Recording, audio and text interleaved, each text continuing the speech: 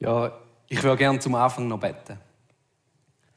Vater im Himmel, ich will dir Merci sagen für die Gelegenheit, dass wir zusammen den Gottesdienst feiern können. Ich will dir Merci sagen für das, dass wir die Möglichkeit haben, obwohl die Situationen gerade relativ schwierig sind, trotzdem einen Gottesdienst durchzuführen. Und ich will dich einfach darum bitten, um deine Gegenwart in jedem einzelnen Haushalt, wo gerade der Stream läuft, dass du kommst und einfach bewegen tust und verändern tust, dass du kommst und einfach die Zeit prägen tust. Ich will dir Merci sagen für das, dass du auch in dieser Zeit aktiv bist. In dieser Zeit umso mehr aktiv bist. Amen.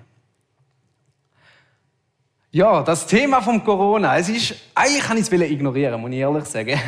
Ich denke, ich das einfach abschieben, ignorieren, weil ihr habt es schon gehört und könnt es eigentlich gar nicht mehr hören. Und mir geht es eigentlich ziemlich ähnlich. Ich war letztes Jahr am Autofahren und ich habe die ganzen Nachrichten sind einfach nur noch voll mit Corona. Ich meine, es ist gar nicht mehr möglich, dass mit irgendetwas anderem gefüllt wird, weil alles andere ist ja unterdessen illegal. Also sind die ganzen Medien sind alles voll mit Corona und jetzt ist noch gut und jetzt geht es schon wieder um Corona. Und darum habe ich eigentlich gedacht, ich will es ignorieren und habe gemerkt, die Situation, wie sie aktuell ist, ich kann es gar nicht ignorieren. Und ich habe dann angefangen, den Input vorzubereiten, wo ich mich eigentlich noch entschieden habe, um es zu ignorieren und habe gemerkt, der Input oder das Thema durstig nach mehr redet mega in die Situation rein, wo wir gerade drin sind. Ich muss ehrlich sagen, wenn ich 15 Jahre jünger wäre und zur Schule gegangen wäre und vor 2 Wochen die Nachricht gekommen ist, es gibt keine Schule mehr, ich wäre, glaube ich, ausgerastet vor Freude. Einfach, weil endlich keine Schule mehr. Und ich meine nicht Ferien, sondern keine Schule mehr. Ich glaube, das wäre die frohe Botschaft Nummer 1 gewesen. Das ist wie Weihnachten und Geburtstag zusammen. Ich weiss nicht, wie es dir gegangen ist. Und ich glaube, es gibt 3 verschiedene Wege, wie man mit dieser Situation umgehen kann oder wie du mit dieser Nachricht umgegangen bist. Entweder du freust dich und sagst, yes, endlich kann ich das machen, was ich immer will. Oder du kannst auch sagen, nein, ich kann nicht mehr das machen, was ich immer will. Oder aber du sagst, es ist mir egal, es juckt mich nicht, die Situation ist, wie sie ist, ich kann sie nicht ändern. Und ich glaube, unterdessen ist fast niemand mehr so, dass einer sagt, yes, und der andere sagt, nein, und der dritte sagt, ist mir völlig egal, sondern bei uns allen hat sich so ein bisschen eine Mischrechnung einbezogen. Also, man freut sich einerseits, dass man nicht mehr den Stress von der Schule oder der Arbeit hat, aber gleichzeitig ist man betroffen von der ganzen Situation, weil man darf zum Beispiel die Großeltern nicht mehr sehen, man darf nur noch zu 5. etwas machen maximal und muss eigentlich grundsätzlich daheim bleiben. Und ich glaube, dass gar niemand mehr juckt, auch diese Situation ist fast ganz vorbei. Und ich glaube, egal, wo du dich drin befindest, egal, was du denkst gerade über die Situation, ich kann dir eins sagen. Du wirst die Situation mit einem Durst verloren. Durst nach mehr. Weil am Ende des Tages, und da wird ja auch stark darauf eingehen in dieser Predigt, ist, um was bleibt, wenn da nicht mehr ist, was dich definiert? Was ist, wenn du deinen Job nicht mehr hast, deine Freunde nicht mehr treffen kannst, deine Aufgaben, deine Hobbys nicht mehr ausführen kannst, deine Beziehungen nicht mehr gleich pflegen kannst, deine Selbstbestimmung eingeschränkt ist, dein Selbstwert eingedämpft wird und du keine Lust mehr hast? Und in der aktuellen Situation ist es so, dass wir den Job nicht mehr ausführen können, mit den Freunden müssen wir uns anders abmachen, unsere Aufgaben sind beschränkt, unsere Selbstbestimmung ist sogar beschränkt. Und wir stürzen uns immer in diese Situationen rein. Wir stürzen uns in unserem Alltag völlig auf das Zeug ein und wir denken, ja, ich bin im Job, ja, ich brauche Aufgaben, ich brauche Freunde, ich brauche Beziehungen, ich brauche Selbstbestimmung. Und plötzlich ist sie weg und wir fallen in ein Loch. Aber die Frage ist, wie schlecht sind die Sachen eigentlich? So ein guter Christ würde sagen, nein, ich baue meinen Selbstwert nicht auf meinen Job. Meine Aufgaben sind mir nicht hauptsächlich wichtig. Wichtig ist, dass ich mit Gott eine gute Beziehung habe. Wichtig ist nicht meine Kollegen, sondern wichtig ist Gott. Das Wichtigste an meinem Leben ist die Religion. So, das höre ich immer wieder. Und ich will das nicht als schlecht erklären, aber ich will heute Abend auch ein bisschen aufzeigen, wie wichtig das eben für den Menschen all die Sachen auch wirklich sind. Wo man vielleicht manchmal als Christ denkt, das sind so weltliche Sachen, mit denen will ich gar nichts zu tun haben. Und ich habe in der Bibel geforscht, und da muss man nicht weit forschen, da kommen wir zum Schöpfungsbericht und am Anfang, wir wissen, ist Adam und Eva im Paradies. An dem Ort, wo an dem Ort, wo alles perfekt ist. Im 1. Mose 2 oder auch Genesis lesen wir über verschiedene Situationen. Und wir wollen da Situation für Situation durchgehen. Der erste Punkt ist, was die Menschen hatten, sie hatten eine Heimat gehabt.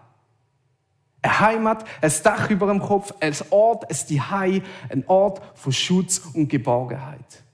Der Garten. Als zweites ist, die Menschen hatten Nahrung gehabt. Ja, zum Überleben, sie haben Nahrung gebraucht. Sie haben super gute Früchte gehabt. Keine Ahnung, was alles für Früchte hatten, aber wahrscheinlich haben sie alles an Früchten gehabt. Ananas, Orangen, Äpfel, Bananen, Mixmax, Mango. Alles, was drum und dran gibt. Ein dritter Punkt sind Ressourcen. Vielleicht Finanzen, vielleicht einfach andere Ressourcen, aber es steht konkret zum Beispiel von Gold. Sie haben Gold gehabt. Ressourcen. Und das sind eben übrigens, die ersten 3 sind auch von der Maslow-Pyramide, die ersten 3 Grundbedürfnisse von einem Menschen, auch in der Maslow-Pyramide. Und auch die weiteren Punkte, das sind Grundbedürfnisse, die ein Mensch braucht. Und ich finde das noch witzig, wie so die Bibel, so ein uraltes Buch, über Sachen redet, wo 2000 Jahre später Menschen gesagt haben, hey, schau, das ist Grundbedürfnispyramide und es sind 1:1 die gleichen Sachen drin. Ein weiterer Punkt ist Aufgaben. Sie haben Aufgaben bekommen. An einem Ort, der perfekt ist, haben sie Verantwortung gehabt. Haben sie gewisse Aufgaben gehabt, zum Erledigen. Arbeit, einen Job. Und sie haben einen freien Willen gehabt. Sie haben die Freiheit gehabt, selber zu entscheiden. Eine Selbstbestimmung. Einen freien Willen. Und das Nächste, das klingt vielleicht im ersten Moment wie ein Widerspruch, aber genauso wichtig wie die Freiheit, ist auch, sie haben ein Gebot gehabt. Ein Gebot, das Sicherheit bringt, das Schutz bringt, das Orientierung bringt. Und übrigens, ohne Gebot gibt es keine Freiheit. Weil ohne Gebot würden wir in einem luftleeren Raum leben, wir wissen nicht, was richtig ist, was falsch ist und darum gibt es auch keine Freiheit. So wirklich eine freie Entscheidung habe ich erst dann, wenn es auch ein Gebot gibt. Ein Gebot zur Orientierung. Und der 7. Punkt ist, sie haben Beziehung gehabt. Beziehung zwischen Mann und Frau, Ehe, Partnerschaft, Kommunikation. Beziehung, aber auch direkt zu Gott. Und ich glaube, das ewige Leben ist bestimmt, um ein Leben mit Gott zu haben. All die Punkte, all die 7 Punkte, die ich gerade aufgezählt habe, all die sind wichtig für unser jetziges Leben. Und all die 7 Punkte, bin ich überzeugt, werden wir auch mal im Himmel haben, im Paradies. Und das Leben mit Gott ist ein Teil davon. Und wir sind nicht gemacht für etwas anderes, wir sind gemacht für das ewige Leben. Und all die Punkte sind Sachen, die in uns einen Durst auslöst, wenn wir es nicht mehr haben. All die Sachen sind Sachen, die unsere Sehnsucht auslöst. Wie viele Menschen haben Sehnsucht nach einer Aufgabe, die sie erfüllen wollen? Wie viele Leute stürzen sich einfach in die Arbeit? Wie viele Menschen haben Sehnsucht nach Reichtum und wollen einfach noch mehr haben und noch mehr haben und noch mehr haben? Ein bisschen ist es in uns Menschen drin. Und wie viele Menschen haben Sehnsucht nach wahrer Beziehung, echter, tiefgründiger Beziehung? Ich glaube, das sind alles Sachen, die wir Menschen brauchen. Und es sind alles Sachen, die uns Menschen auch ausmacht und uns definiert. Und wir Menschen sind absolut nicht gemacht für Quarantäne. Für die Situation, wo wir jetzt drin sind wir nicht gemacht dafür. Und trotzdem bin ich überzeugt, dass wir zusammen durchstehen müssen. Und zusammen auch Großes bewirken können. Und dass wir, wenn wir aus dieser Zeit draussen sind, durchstarten und wir vielleicht endlich wieder mal erkennen, um was es geht und wo dass wir mehr in uns investieren sollen. Ich werde euch eine Geschichte erzählen, muss aber zuerst noch einen Schluck Wasser nehmen.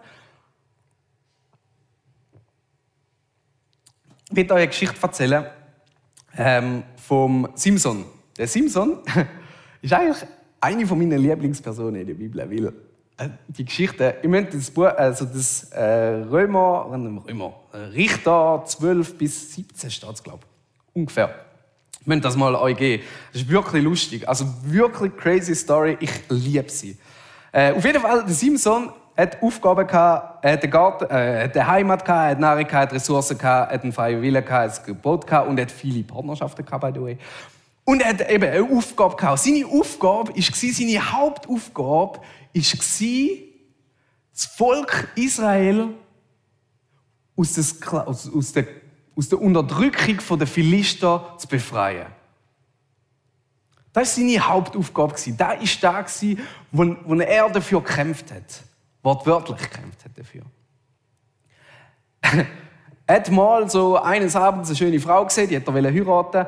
Es war blöderweise eine Philisterin. Dann hat er gedacht, hey, komm, die will ich heiraten. Dann haben die Philister zuerst gesagt, ja, okay, ich kann sie haben. Und dann haben die Philister gesagt, nein, ich kann sie doch nicht haben. Und dann haben die Philister ihn eigentlich böse ausgenommen, weil du musst zahlen für eine Frau. Und er hat eigentlich schon gezahlt. Und dann hat er sie gleich nicht bekommen. Und eine riesige Liebesgeschichte ist das. Und dann kommt es, dass der Simson sich rächen will. Er holt 300 Füchse, tut sie paarweise am Schwanz anbinden, zündet die Schwänze an, schickt sie durch die Felder und tut eigentlich das Haupteinkommen der Philister komplett zerstören. Und dann haben die Israeliten und auch die Philister plötzlich Angst vor dem Simson. Und die Israeliten haben gesagt, hey, wir wollen keinen Krieg mit den Philistern, weil wir haben im Moment einfach keine Chance gegen die. Und haben gesagt, hey, schau, ihr Philister, ihr könnt den Simson anmitteln und für euch fesseln und liefern den neu aus. Und dort kommt die Situation, die ich euch erzählen will. Der Simson kommt gefesselt an, umgeben von Philistern. Die Israeliten sind abgezogen und er kommt an und tut seine Aufgabe erfüllen. Seine Aufgabe, Israel zu befreien von der Hand der Philister. Und er reißt die Fesseln auf, nimmt, und jetzt müsst ihr euch gut festheben, nimmt einen Kiefer von einem Esel oder von einem Maultier oder so, nimmt einen Kiefer von einem toten Tier und schlägt an den Philister um die Ohren. Und er tötet 1000 Leute. Er tötet einfach mal 1000 Philister. Und zwar Krieger, nicht einfach irgendwelche Philister, sondern er tötet 1000 Philister. Er tut seine Aufgabe eigentlich erledigen. Und dann kommt die Situation, und der Bibeltext wird ich euch gerne vorlesen. Simson hatte großen Durst. Er betete zum Herrn, ich habe für dich gekämpft und du hast mir diesen großen Sieg geschenkt. Aber jetzt muss ich verdursten und werde doch noch diesen unbeschnittenen Heiden in die Hände fallen. Der Simson hat gekämpft und er hat eigentlich gewonnen. Und er sagt, und jetzt Gott, was muss ich jetzt muss ich verdursten, jetzt muss ich sterben. Und vielleicht sind wir genau aktuell in der genau gleichen Situation wie der Simson. Du bist daheim, du hast mehr Zeit wie sonst und du hast dir gute Vorsätze genommen. Du hast dir Vorsätze genommen, zum mehr beten. Du hast dir Vorsätze genommen, zum mehr Bibel lesen. Du hast dir Vorsätze genommen, zum mehr Predigten anhören. Du hast dir den Vorsatz genommen, zum mehr Hingabe haben im Glauben. Du hast dir Vorsätze genommen, zum deinem Nachbarn etwas Gutes zu tun. Du hast dir Vorsätze genommen, um den Glauben aktiv auszuleben. Das Problem ist, die Sachen sind zwar gut, aber ich bin eigentlich davon überzeugt, dass die Sachen dich nicht werden erfüllen. Und du verschreckst jetzt vielleicht und denkst so, hä, was? Wenn du Gott nicht in die Sachen mit einbeziehst, werden die Sachen dich nie erfüllen können. Du wirst nie an den Punkt kommen, wo du sagst, jetzt tue ich genug beten, jetzt tue ich genug Bibel lesen, jetzt habe ich genug grosse Hingabe zum Glauben. Ich glaube, du wirst nie an den Punkt kommen, wo du das sagen kannst. Und selbst wenn du es sagen kannst, dann kannst du vielleicht auch noch auf die Liste schreiben, ich bin jetzt genug arrogant, um das zu sagen. Das Problem ist, wenn wir Gott ausklammern, wird uns das nie erfüllen. Und du bist wie der Simson und sagst, und jetzt Gott? Und was ist jetzt? Jetzt muss ich sterben? Du kommst in diese Situation und sagst, und jetzt Gott, hey, ich habe 12 Leute zum Glauben geführt. Hey, ich habe jeden Tag 2 Stunden in der Bibel gelesen. Hey, ich habe jeden Tag, jeden Morgen, bevor ich aufgestanden bin, eine halbe Stunde so auf den Knie gebettet. Und jetzt muss ich sterben? Wenn du Gott aus dem alles rausstrichst, hast du nur noch ein Gebot. Du hast nicht Kraft, du hast nicht Motivation, um das alles zu erfüllen. Was du brauchst, ist Gott. Und wir lesen den nächsten Vers aus Richter 15. Da ließ Gott aus einer Bodensenkung in der Nähe von Lehi Wasser hervorbrechen. Simson trank davon und kam wieder zu Kräften. Die Quelle. Wir müssen an diese Quelle kommen. Die Quelle ist ein Ort der Begegnung, wo sich Menschen begegnet sind. Die Quelle ist ein Ort, wo du neue Kraft tanken kannst. Die Quelle ist ein Ort, wo wir keinen Einfluss haben, was passiert oder nicht passiert. Da ist kein Ort, wo wir bestimmen können, ob jetzt Wasser rausfließt oder nicht, wo wir keinen Einfluss haben. Auf einer Quelle hast du keinen Einfluss auf das, was gerade passiert. Außer das, was du selber machst. Wir müssen also aufhören, auf unsere Liste zu schauen und anfangen, auf das zu schauen, was Gott gemacht hat. Sonst wirst du am Ende da stehen und sagen, und Gott, jetzt muss ich sterben? Und das kann durchaus sein. Und er wird euch auch aus dieser Situation wird er euch Wasser geben und sagen, hey, nein, schau, was ich gesagt habe. Das hat er ja beim Simson auch gemacht, so ist es nicht. Aber gehen wir doch vorher schon zu Gott und sagen, hey, ich will von deinem Wasser trinken. Ich will von dieser Quelle trinken. Ich will meine Kraft aus der Begegnung zu dir schöpfen. Und wir lesen die nächste Bibelstelle aus 2. Korinther 12,9, wo steht, lass dir an meiner Gnade genügen, denn meine Kraft vollendet sich in der Schwachheit. Und das hat Gott an Paulus gesagt, hey, lass dir an meiner Gnade genügen. Lass dir an meiner Gnade genügen. Es geht nicht darum, wie viel du Bibel lesest. Es geht nicht darum, wie viel du machst. Es geht nicht darum, wie viel Predigten du hörst. Sondern lass dir daran genügen, was ich gemacht habe für dich. Und ich habe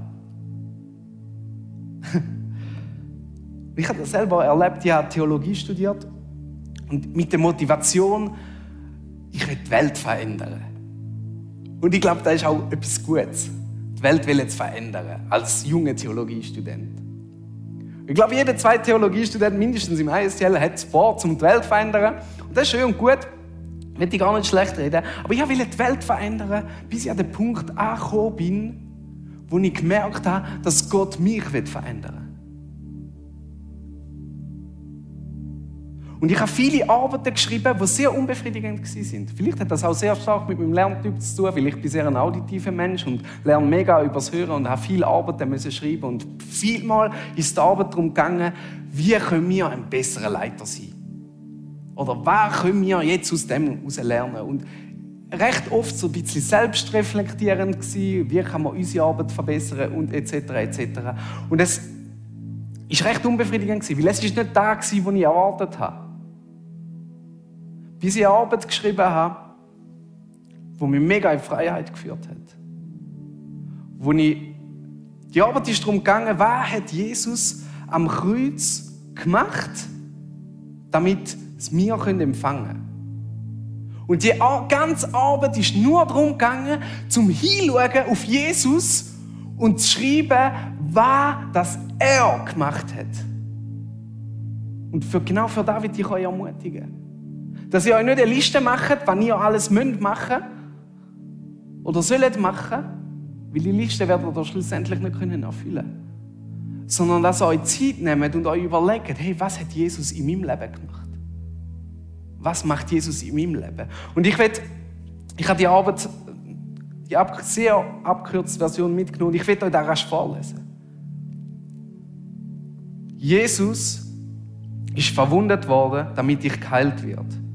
Jesus hat Armut erlitten, damit ich Anteil an seinem Reichtum habe. Jesus hat Ablehnung ertragen, damit du Annahme beim Vater hast. Jesus ist zum Fluch geworden, damit wir Segen empfangen können. Jesus ist mein Tod gestorben, damit ich Leben empfangen kann. Jesus ist zur Sünde gemacht worden, damit ich gerecht werde. Jesus ist verstoßen worden, damit ich das ewige Leben empfangen kann. Jesus ist gefoltert, ermordet und besiegt worden, damit ich das Böse besiegen kann. Jesus hat das Lösegeld mit seinem Blut gezahlt, damit ich von der Verschuldung freikauft werde. Jesus hat seine Heimat verloren, damit ich Heimat im Himmel empfangen kann. Jesus hat am Kreuz Durst erlitten, damit mein Durst gestillt wird. Und weißt du was? Das hat er nicht nur für mich gemacht. All diese Sachen sind Punkte, die er auch genauso für dich gemacht hat. Jesus ist verwundet worden, damit du geheilt wirst. Jesus hat Armut erlitten, damit du Anteil an seinem Reichtum bekommst. Jesus hat Ablehnung erlitten, damit du Annahme beim Vater hast. Jesus ist zum Fluch gemacht worden, damit du Segen kannst empfangen. Jesus ist dein Tod gestorben, damit du Leben kannst empfangen. Jesus ist zur Sünde gemacht worden, damit du Leben kannst empfangen. Jesus ist verstoßen worden, damit du ewig kannst leben. Jesus ist gefoltert, ermordet und besiegt worden, damit du das Böse kannst besiegen. Jesus hat das Lösegeld mit seinem Blut gezahlt, damit du von deiner Verschuldung freikauft wirst. Jesus hat seine Heimat verloren, dass du Heimat im Himmel finden darfst. Und Jesus hat Durst gehabt, damit dein Durst gestillt werden kann. Hey, und das sind alles Sachen, die real sind. Und wie gesagt, ich will jetzt nicht dich ermutigen, um diese Liste einfach so stehen lassen und sagen, hey, das ist gut, das schreibe ich mal irgendwo auf einen schönen Zettel und klebe mir das irgendwo hin, sondern ich will dich ermutigen, was hat Jesus dir zu überlegen, was hat Jesus in deinem Leben gemacht? Was hat Jesus in deinem Leben konkret gemacht? Und wir haben gesagt, hey, schau, wir wollen das miteinander teilen. Wir wollen das nicht einfach nur für uns überlegen und für uns behalten, sondern wir wollen das miteinander teilen und uns gegenseitig ermutigen. Und so haben wir gesagt, hey komm, wieso nicht? Ich schicke das Erlebnis entweder per Text oder Sprachmemo oder Video an die Godi-Nummer oder Insta direkt Privatnachricht und schreibt, was ihr mit Gott erlebt habt. Was ihr, gerade jetzt in dieser Zeit, mit Gott erlebt habt, was Jesus für euch tun hat. Nicht, was ihr gemacht habt, um ein besserer Christ zu sein, sondern was Jesus gemacht hat. Für euch. Wir haben gesagt, wir wollen uns gegenseitig ermutigen. Ich glaube, da liegt eine mega Chance drin, gerade in dieser Zeit, wo wir nicht mehr gleich viele Freunde sehen können, wo wir nicht mehr gleich zur Schule oder zur Arbeit gehen können. Wo wir einfach eingeschränkt sind. Ich meine, ich bin heute hier reingelaufen und ich durfte niemandem die Hand schütteln und es war mega komisch. Und wir wollen uns genau in dieser Zeit, wo nicht einfach ist für uns, oder wo nicht einfach ist für unser Umfeld, genau in dieser Zeit, wenn wir uns gegenseitig ermutigen. Und darum schicke doch an die einblendenden Nummern einfach das, was du mit Gott erlebt hast. Und wenn du das schickst, musst du einfach damit rechnen, dass wir es dann reposten auf Instagram. Und du kannst jeden Tag auf Instagram vorbeischauen und sehen, was Menschen mit Jesus erleben. Oder was Jesus für andere Menschen schon gemacht hat. Und lass dich in dem ermutigen. Es geht nicht darum, was wir leisten, sondern es geht darum, was Jesus für uns geleistet hat. Glaube ist nicht einfach zu glauben, was irgendwie. Glaube ist nicht einfach glauben und machen, sondern Glaube ist darauf zu vertrauen, was Jesus für uns gemacht hat. Ich würde gerne noch beten zum Abschluss. Herr Vater im Himmel, ich will dir merci sagen, dass du eine unendliche Hingabe hast zu uns Menschen und uns unendlich fest liebst. Und wir sind nicht fähig, dir irgendwie zu gefallen. du hast deinen Sohn geschickt und alles hingegeben, damit wir auch eine Beziehung mit dir haben. Ich will dir Merci sagen für all das, was du gemacht hast für uns. Ich will dir Merci sagen, dass du ein Gott bist, der sich für uns interessiert. Amen.